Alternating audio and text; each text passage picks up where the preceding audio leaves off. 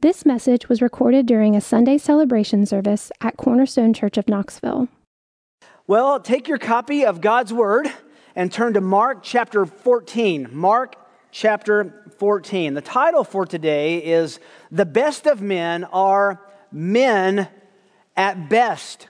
And we'll be looking at Peter's denials of Jesus. And what I want to do in looking at this is for my own soul, and I trust for yours, because we're going to see the darkness of every person's heart in dealing with our own faithfulness. And we'll see the faithfulness of the Lord Jesus in meeting us in our darkest denials and our darkest doubts. The best of men are men at best. Now, as you're turning there, I want to give you a little background. We can't just drop into this paragraph without some orientation. When you try to stitch together the last 10 or 12 hours of Jesus' life, it's called harmonizing these gospel accounts. I want to confess, it is difficult. It is really difficult to take Matthew, Mark, Luke, John, put all of the accounts together and realize what happened in what order, because they all emphasize different parts of those last hours of the Lord's life for various reasons. So just a little bit of orientation. Jesus goes through 6 trials in succession in a very fast pace. He's arrested in the garden, as you know. He's taken up from the garden to Annas' house. Annas served as the high priest for 16 years. He was kind of like the godfather of Jerusalem, and everyone looked up to him. And he was the one who was kind of the puppet master behind all of the religious goings-on. So they took him to him first, saying, Annas will surely slam dunk Jesus and we can get him executed. Annas' charge against Jesus was that he claimed to be the Son of God, which was an accurate charge.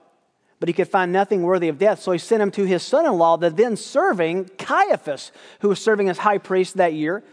Caiaphas began to try him and stress him with questions, and his only charge was this man claimed to be the Son of God. Both Annas and Caiaphas had Jesus beaten, and beaten severely. In fact, it was after this occasion that Annas took him down, put a bag over his head, according to Matthew 26, and they were beating him in the face, saying, if you're a prophet, then prophesy and tell us the one hitting you, since you can't see.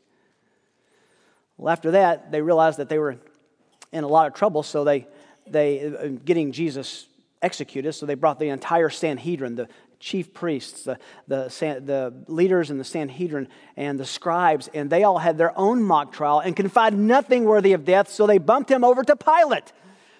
Pilate, who was the prefect over that secularly, he tried Jesus and could find nothing wrong with him, so he bumped him over to Herod Antipas, Herod the Great's son, who was visiting from Galilee that week for the Passover, thinking Herod is the chief of everything. He can make this really, really brief. He's got the power of execution.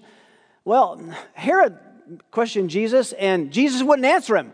So he had nothing to try him for, and bounces him back for the 6th trial to Pilate.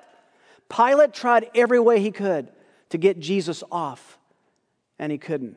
So he gives him to the last, really the 7th ultimate trial, and he turned him over to the crowds, saying, I'll give you Barabbas or I'll give you Jesus, thinking they would surely choose to have Barabbas executed over Jesus. And what did they say? Crucify him.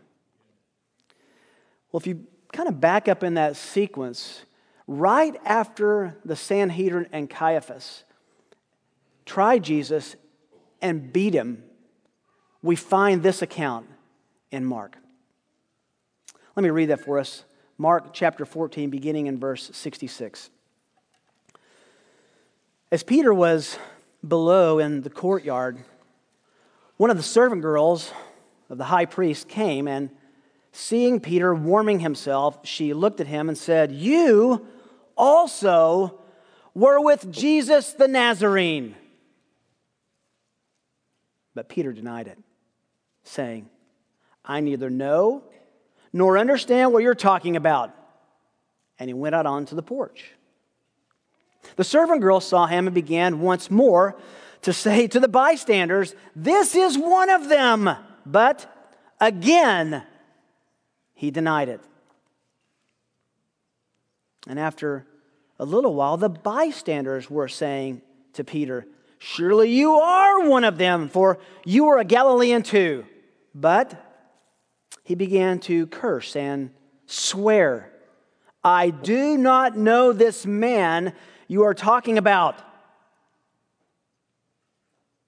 Immediately, a rooster crowed a second time, and Peter remembered how Jesus had made the remark to him, "Before a rooster crows twice, you will deny me 3 times."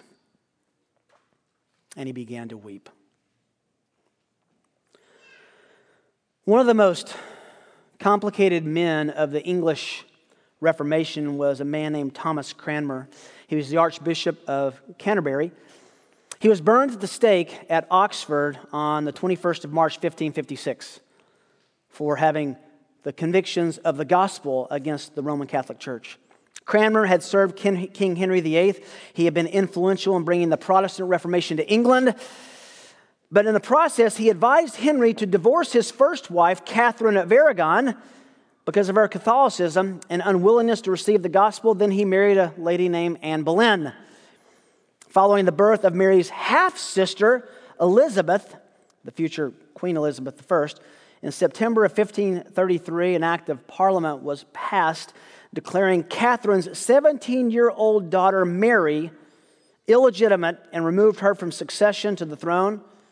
She was reinstated, by the way, in 1543 by the third act of succession in Henry's will. Mary was denied access from that point on to her mother, Catherine, and exiled into obscurity. When Mary was exiled, she never forgot that Thomas Cranmer, the advisor to King Henry VIII, had been behind her exile. She never forgot what Cranmer had done to her. Cranmer served Henry's son, Edward VI, the boy king who reigned for 6 years, then Lady Jane Grey, the 9-day queen, who obviously reigned for 9 days, and then was put in prison and executed after Mary came back to the throne. Mary, when she came back to the throne after the death of her father and her brother, immediately came after Thomas Cranmer. Now, why all this English history background? This is important. She told Thomas Cranmer, if you will deny the gospel, if you will deny the Protestant understanding of justification by faith alone without works, if you will deny that Jesus is represented in communion by memory and not by being re-crucified in the Roman Mass, if you will deny those Protestant doctrines, I'll let you live. Well, in a moment of weakness, he did so. He signed a recantation of the gospel and of the Protestant doctrines of the Reformation. In fear for his life, he tried to get away. Mary then changed her mind and pronounced him to be guilty of heresy, condemned him, deposed him, and sentenced him to be burned at the stake as a heretic anyway. This is why we call Mary Bloody Mary, Mary Tudor. J.C. Ryle, the great historian, writes of Thomas Cranmer this: Thomas Cranmer fell. He put his hand to paper in which he repudiated and renounced the principles of the Reformation for which he had so long labored. In a moment of fear and weakness, he pulled back from his faithfulness. Then Ryle writes those often quoted words about Thomas Cranmer. Quote, "It stands forth as an everlasting proof that the best of men are only men at best." End quote. No truer words could be said of the Apostle Peter. He was a man who was the best of men, but he was just a man at best, only a man. The passage before us chronicles his weakness, his humanity. It's one of the most familiar stories in the Bible. A little reminder to what you already know. Peter, very prolific character in the New Testament. He was a fisherman by trade, was called by the Lord to be a disciple from the boat which he was fishing from, told he would then be a fisher, not of fish, but of men. He was married, according to Matthew, Mark, and Luke, and even Paul, 1 Corinthians 9:5, talks about his wife. Peter walked on water for a minute. He was the one who confessed Jesus was the Christ, the Son of the living God, the Messiah. He was nicknamed the Rock by the Savior. He was a part of Jesus' inner circle with James and John. He saw such things as no other human ever got to witness. He was there inside that room the first time Jesus demonstrated his power over death when he raised Jairus' daughter from the dead. The most powerful revelation of his true identity. He was there. He was there at the transfiguration, witnessed Jesus transfigured, and get this, he met Moses and Elijah. He was invited into the Garden of Gethsemane when Jesus faced his passion. He supported Jesus in his agony, though unfaithfully, by falling asleep. Peter was perhaps one of the most privileged men to have ever lived, to have been born. He had more evidence for the true identity of Jesus than perhaps anyone alive at that time. But here, in a moment of weakness, we will watch Peter the Rock be reduced to gravel. A few hours earlier, though, he was not so cowardice. He was a pillar of self-confidence. But in the passage before us, his self-confidence evaporates into blithering denial of his friend and his Lord. And I think there's much for us to see in this about ourselves as we look to Peter and about our Savior as he looks to us. So if you'd like an outline, we're going to go through 3 progressions in a sad account of self-confidence. 3 progressions in a sad account of self-confidence. And I think we can find even mirrors in our own life as we look at Peter's denial. The first is not exactly in this passage. We have to go back to the previous context to grab. Number 1, faithless confidence. That's what Peter begins with, faithless confidence. This is in the paragraph and the progression right before that. Look back at chapter 14, verse 27. Jesus said to them, this is Jesus' last call and charge to his men, to his disciples, and it must have been a surprise to them all, especially to Peter. Jesus said to them, how about this? He just says, I'm going to go away. I'm about to go be the propitiation for sin. He's instructed them on how to live a life with him, without him in the upper room discourse. And this is his last statement. You will all fall away, because it is written, I will strike down the shepherd and the sheep will be scattered. But after I have been raised, I will go ahead of you to Galilee. But Peter, oh wow, the disciple with the foot-shaped mouth. But Peter said to him, even though all may fall away, yet not I. By the way, all of who? These other 10, Judas is gone. So these other 10, they're going to fall away. Not me. And Jesus said to him, truly I say to you that this very night, before a rooster crows twice, you yourself will deny me 3 times. But Peter kept saying insistently, even if I have to die with you, I will not deny you. And now the chorus starts up. And they all were saying the same thing too. Yeah, me too, the other guy said. Interestingly, Jesus quotes Zechariah chapter 13, verse 7, that the sheep will abandon the shepherd. So the scripture said that they would all fall away. And Jesus said himself to Peter, you will fall away. Peter denies Jesus and the scriptures and says, I know what you and the Bible say, but I'm better and bigger than that. Oh, it's self-confidence. Going against both Scripture and Jesus himself, he expresses pronounced confidence that he will never deny the Lord. Wow. Jesus informs him a second time in verse 30 that this very night, just in a few hours, you will deny me 3 times before the sunrise. No, I won't, he says. Stunning self-confidence. But can I suggest, based on what we're going to read, this confidence is not born of faith, but born of fleshly confidence. I think we learn something here. It's so much easier to think a big game and to talk a big game than to live a faithful life. We can be brave in moments of confidence, but when it comes to standing for the Lord, saying something we should for the Lord, not denying the Lord, being a witness for the Lord, that's tougher. Well, that's just background, that Peter stood in faithless confidence. But we come to the heart of this story in our second of the three progressions in a sad account of self-confidence. Number 2, cowardly denial. Number 2, cowardly denial. Verse 66. Now we come to our text. As Peter was below in the courtyard, this is instructive just in this little phrase. This was a typical Roman villa belonging to Caiaphas, and as such, it would have been a larger Mediterranean villa, a home surrounded, which had an atrium, a courtyard surrounded by a 2-story kind of square or rectangle of buildings. We know that it had an upstairs because Jesus is above and Peter is below. And we found many excavations of villas just like this in Israel. Mark tells us here, Peter was below, indicated that Jesus' trial is taking place in a room above the courtyard. So he's looking up, seeing what's happening. He's in the courtyard below. And then it happens.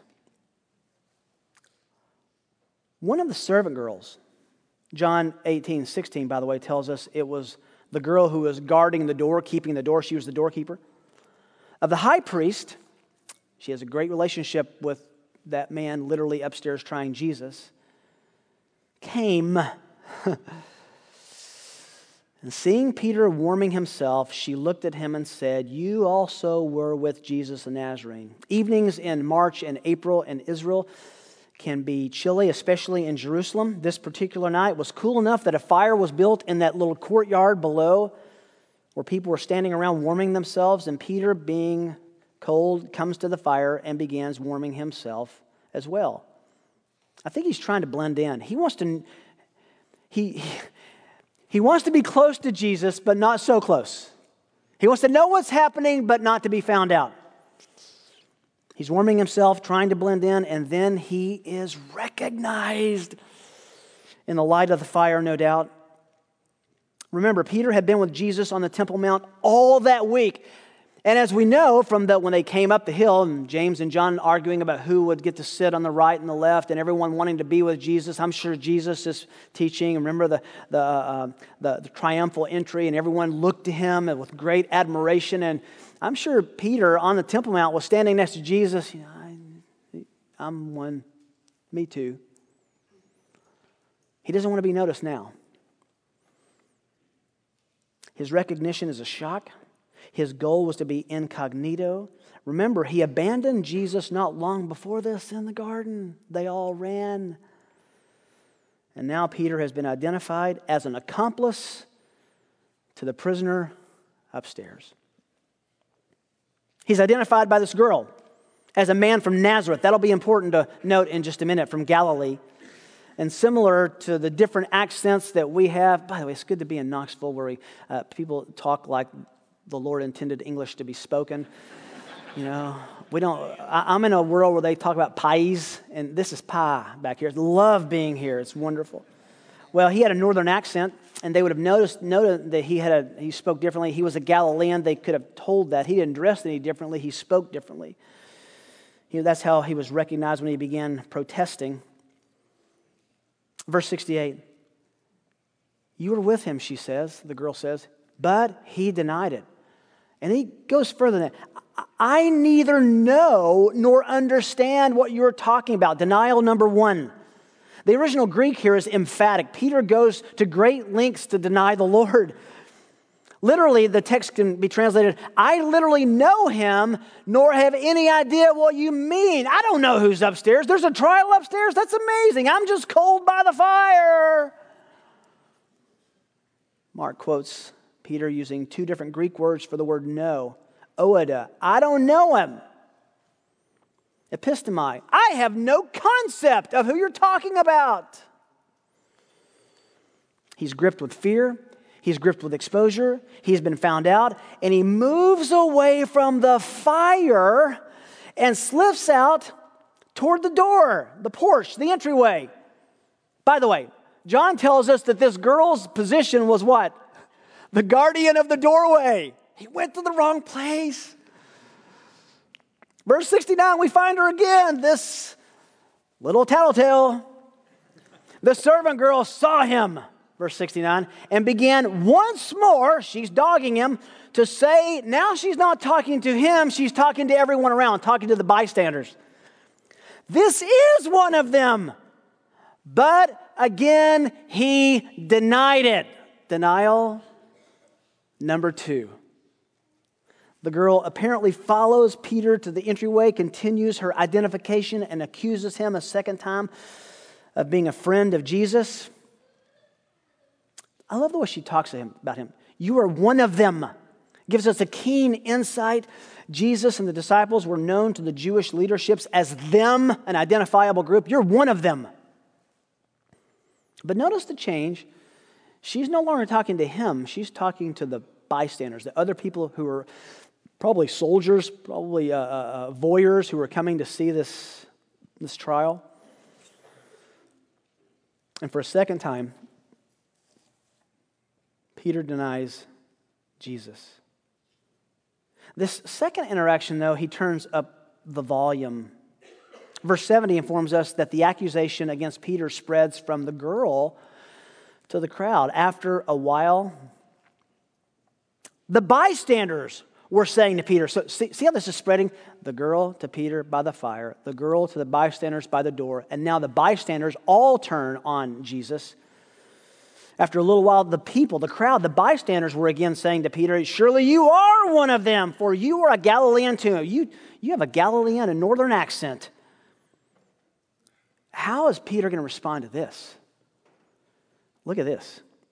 But he, Peter, to prove his point, began to curse and to swear. I do not know. He doesn't even call him Jesus. This man, look at the distance. I do not know this man you are talking about. Denial number 3. But the language here is interesting because the tense of the verb says he kept on denying. It was not just 3 times, it was multiple occasions. 3 occasions, multiple denials in that. Peter launched on an extended denial this time. And the more Peter spoke, the more people heard his northern accent, Galilean dialect, and they knew that he surely was one of them. This third denial, it's the saddest to me. He says, I was not a part of Jesus' band. And he adds profanity and swearing to his denial. Why is that the case? Jesus was known as a pillar of virtue, a holy man, a righteous man. How could he possibly prove to the crowd that he was not with this righteous man by speaking unrighteously, cussing and cursing? I am unrighteous, not like the righteous one. What extent he went to.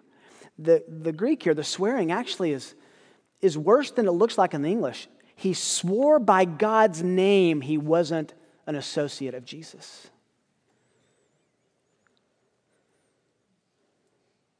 By the way, John tells us, interestingly, in John 18:26, that one of the men who was standing there and the bystanders accusing Peter had unique credibility.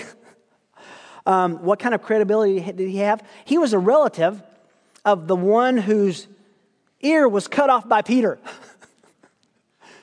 So Peter couldn't get out of this one. Actually, we know that you're not only one of them, you cut my cousin's ear off. I always wondered, just a little footnote, is Malchus had his ear cut off, had it healed. We know nothing about what happened to him after the garden, after his ears cut off and Jesus puts it back on. I just wonder, I'm just speculating. I have no authority to say this or even to speculate about it, but I wonder if he ever came to know the Lord. Can you imagine his story the rest of his life? I was in the garden, just minding my own business. Whack! My ear is down. And he put it back on. He put my ear back on. Now, without getting into details, Peter used a machaira, which is a dagger, not a ramphira, which is a big sword, which means he was probably trying to cut his head off, and he probably moved and just got his ear, falls to the ground, and Jesus says, I can take care of that, puts his ear back on, and then goes up to be tried. Incredible grace. But he's emphatic. Peter was with him. Peter was in the garden. Peter defended him. Peter drew a sword out. But Peter's cowardice has been exposed, not once, not twice, but 3 times. He's now publicly denied Jesus 3 times, and multiple times within these categories of denial. This is Peter. Remember who we're talking about. Cowardly denial. But that leads us to where we really find our practical lesson here, and that's the third progression in a sad account of self-confidence. Number 3, broken contrition. Broken contrition. Verse 72, immediately, one of Mark's favorite words, just then, right then, perfectly timed, God's providence, exactly as Jesus had said it. That's all in that little word, immediately. A rooster crowed a second time, exactly as Jesus had said. Before a rooster crows twice.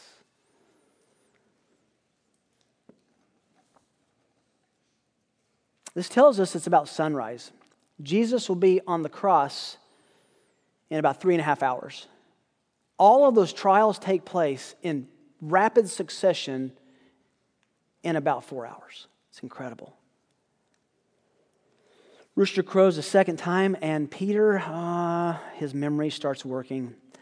And then Peter remembered how Jesus had made the remark to him, before a rooster crows twice, you will deny me 3 times. And he began to weep. Jesus' prediction with Peter was that these denials would happen before the rooster crows the second time by sunrise, and just happened exactly as the Lord had commanded. By the way, when you stitch these together, remember that quick progression of those 6 trials. This was right after the Sanhedrin and Caiaphas trial, which means that it's at this moment that Jesus is downstairs in the courtyard when they're putting the bag on his head where he can't see, and they're taking turns punching him. You're a prophet. If you're a prophet, then you'll know who's hitting you. Prophesy and tell the one hitting you, and they're bludgeoning him. At some point, they take the bag off, and Luke helps us here. This crushing moment of realization happens with Peter. His only reflex is to sob. He's watching his master and his friend beaten to a pulp. Luke 22:61 says, the Lord turned at this moment. He turned and looked at Peter. And Peter remembered the word of the Lord, how he had told him, before a rooster crows today, you will deny me 3 times. Only Luke records that Jesus made eye contact with Peter after the third denial. It must have been an intense look. Can you even stomach imagining the look that they shared with each other? Jesus has now been brought down to the courtyard. He's beaten with this bag over his head, according to Matthew 26. He looks across as he's taken out. And Peter and Jesus share this visual exchange. Let's back up from this scene for a moment. Mark is writing to a group of persecuted, probably Gentiles, maybe Romans, that they would be encouraged to remain faithful. And the genius of Mark weaving this in, I think, is an encouragement to them and to us that Peter's denials would be a lasting lesson for them and us, that even the best, most faithful Christian is not immune to unfaithfulness. But here's the equal lesson. No believer is beyond the promises of God's grace and forgiveness. The Lord knew this was going to happen. The Lord predicted this was going to happen. Judas has denied Jesus, sold him out for 30 pieces of silver, left to be the treacherous traitor that he was. His guilty conscience would lead him to hang himself. Peter's guilt and broken conscience would lead him to a very different response. Thomas Cranmer had renounced his commitment to the gospel and signed that recantation of his principles, the Protestant gospel, to save his life. But cruel, Bloody Mary Tudor, again, would not accept that recantation, sentenced him to be burned anyway. Just before he was burned, he was taken into St. Mary's Cathedral in Oxford. My wife and I have stood there in this precious place where they built a scaffold in order for him to stand and tell the crowd that indeed Catholicism was right, the works applied to the gospel were needed, and that Mary was right, he was wrong before he was executed. They built a scaffold. In order to do that, they chopped part of a column in the church off, and I've seen the column that they carved out. I've been able to put my hand there, and just in a sweet devotional moment of solidarity with this dear brother who died. They built this scaffold. They put him on to tell the world that he was going to die, signifying that the Protestant gospel was indeed heresy. And here's what he said. "And now I come to the great thing," says Cranmer, "which so troubleth my conscience, more than anything I ever did or said my whole life." They were expecting him to recant the Protestant gospel, but instead he recants his recantation. Praise God. After setting abroad and writing contrary to the truth, which I now renounce and refuse as things written by my hand, contrary to the truth which I thought in my heart and written for fear of death, to save my own life as it would be. And that is, all such bills and papers which I have written or signed with that hand, and my degradation, wherein I have written so many things untrue. He's recanting his recantation. "And for such as my hand has offended the Lord, writing contrary to my heart, my hand shall be the first to be punished. Therefore, when I come to the fire, it shall be burned first." This enraged the crowd. They drug him off of the scaffold, took him out to a ditch outside of Oxford, tied him to a stake, where they burned him alive. Listen to J.C. Ryle's account of what happened next. "But then the time came for Cranmer's triumph. With a light heart and a clear conscience, he cheerfully allowed himself to be hurried to the stake amid the frenzied outcries of his disappointed enemies. Boldly and undauntedly, he stood up at the stake while the flames curled around him, steadily holding out his right hand down in the flames, and saying, with reference to his having signed a recantation, 'This unworthy right hand,' and steadily holding up his left hand towards heaven.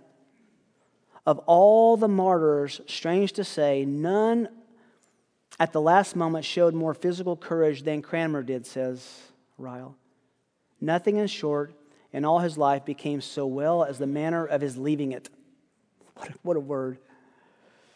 "Greatly he had sinned, but greatly he had repented." Witnesses says that he stood there while his hand burned until it was burned off to a nub, and smiled and sang until he bowed his head in death. Then Ryle says this: like Peter, Cranmer fell, but like Peter, he rose again. What was he speaking about?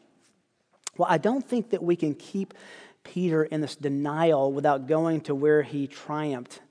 Jesus, as you know, after the resurrection, appeared to his disciples several times. One of those appearances was up in Galilee, about 75 miles north of Jerusalem. He says, "You go up there and I'll meet you there." Peter's returned up north, looked around, no Jesus, so he Went back to what? Went back to fishing. Actually, it was a net, so he went back to fishing. One of those appearances is found only in the Gospel of John, but I think it recounts Peter's repentance in a way that's so encouraging. Not so much about Peter, but so much about the Lord. Listen, this is a paragraph, but it's worth remembering. In John chapter 21, verse 1, after these things, Jesus manifested himself again to the disciples at the Sea of Tiberias, that's the Sea of Galilee, where he manifested himself in this way. Simon Peter and Thomas, called Didymus, the twin, and Nathanael of Cana of Galilee, the sons of Zebedee, 2 other disciples were together. Simon said to them, I'm going fishing. And they said to him, we'll come with you. They went out, got in the boat, and that night they caught nothing. But when the day was breaking, Jesus stood on the beach. Yet the disciples did not know that it was Jesus. 100 yards plus from the beach. They didn't see who it was. So Jesus said to them, children, guys, you do not have any fish, do you? And they answered, no. And he said to them, cast the net on the right side of the boat, and you will find a catch. What's surprising to me is, so they cast, and then they were unable to haul it in because of the great number of fish. Everything was wrong about this. If you go back historically, they would fish all night. They would put lanterns on the boat, which would attract fish. They could throw a net, and they would fish all night. This was in the morning. This was during daylight. This was close to the shore. Nothing about this should have worked, and it was the greatest haul they'd ever caught. Tilapia, no doubt. Therefore, the disciple whom Jesus loved, John, said to Peter, it's the Lord. So when Peter heard that it was the Lord, I love this, he put on his outer garment, for he was stripped for work, and threw himself into the sea. But the other disciples came in the boat. They weren't willing to let go of the fish, for they were not far from the land, about 100 yards, dragging the net full of fish. So when they got out on the land, they saw a charcoal fire laid already with fish placed upon it and bread. Jesus had also been fishing that night, had breakfast ready for them. Jesus said to them, bring some of your fish, which you've now caught. Simon Peter went up and threw the net to the land full of large fish, about 153. It's interesting, they counted every single one.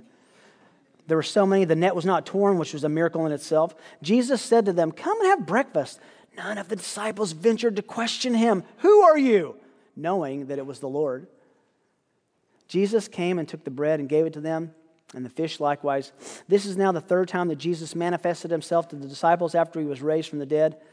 So when they finished breakfast, kind of finishing up, cleaning up, Jesus said to Simon Peter, Simon, son of John, do you love me more than any of these? Now, typically, we look at these expressions of love, which were, there's 2 different Greek words used by Jesus and Peter. Can I just say that's not the main point? It's not what Peter said to the Lord, but what the Lord says to Peter. He says, yes, Lord, you know that I love you. Then Jesus said to this thrice denying hypocrite, tend my lambs. He said to him a second time, Simon, son of John, do you love me? And he said to him, yes, Lord, you know that I love you. And he said to him, shepherd my sheep. He said to him a third time, Simon, son of John, do you love me? Peter was grieved because he said to him a third time, do you love me? And he said to him, Lord, you know all things. You know that I love you. And Jesus said to him, tend my sheep. Do you see the response to Peter's unfaithfulness? The Lord forgave. The Lord moved on. The Lord gave grace. The Lord said, be a pastor. What do we take away from this? Can I give you just 3 simple ones? Wow. Number 1, Jesus remains faithful when we are faithless.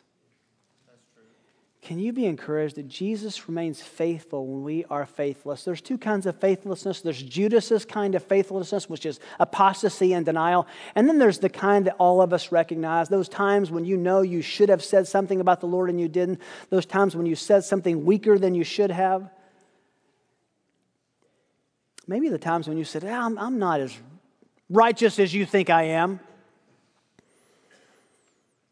I love this. Luke chapter 22, verse 31. Simon, Simon, behold, Satan has demanded permission to sift you like wheat. But, this is right before these denials, but I've prayed for you that your faith may not fail.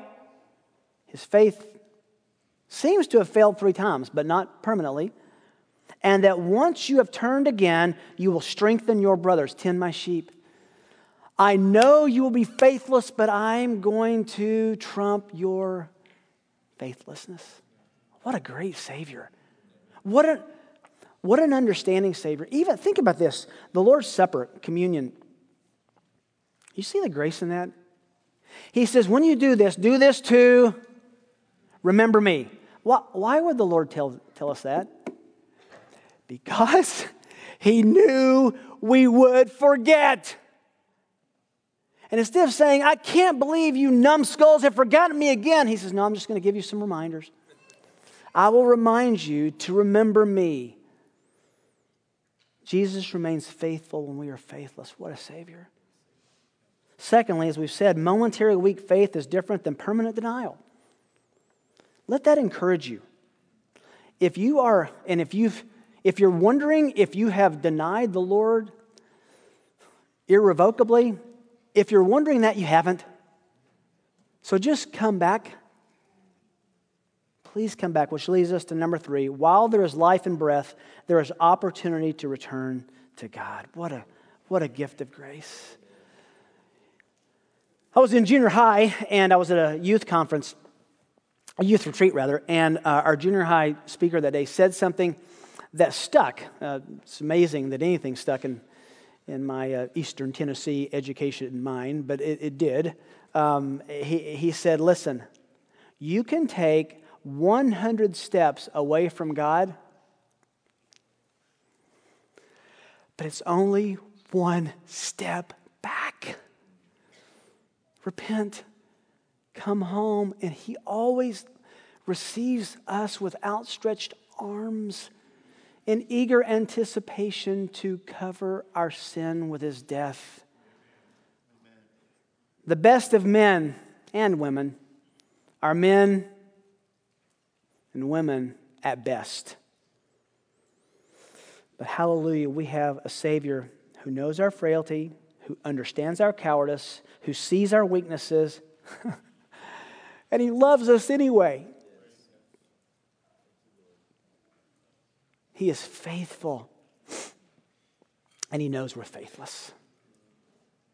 Can I encourage you to return to the Lord today from whatever levels of unfaithfulness you can find and see, and expect that you will find a willing, smiling, gracious Lord and Master who wants to restore, who loves to grant forgiveness, and His inclination, unlike ours, is to meet our unfaithfulness with love and faithfulness. Father, Your grace is truly amazing, and teach us to be amazed. Hallelujah, what a Savior. We find ourselves so often in faithlessness and in cowardice and sin and in treachery against heaven, and yet You are so gracious. You're so kind, such a forgiver. Give us assurance and confidence, not because of our lives, but because of Yours. We love You because You first loved us. In Jesus' name, amen. You've been listening to a message recorded during a Sunday celebration service at Cornerstone Church of Knoxville. To find out more about Cornerstone Church of Knoxville, visit us at www.cornerstonechurchofknoxville.com or call our church office at 865-694-4356. We'd love to have you join us in our mission to treasure, grow in, and proclaim the gospel of Jesus Christ.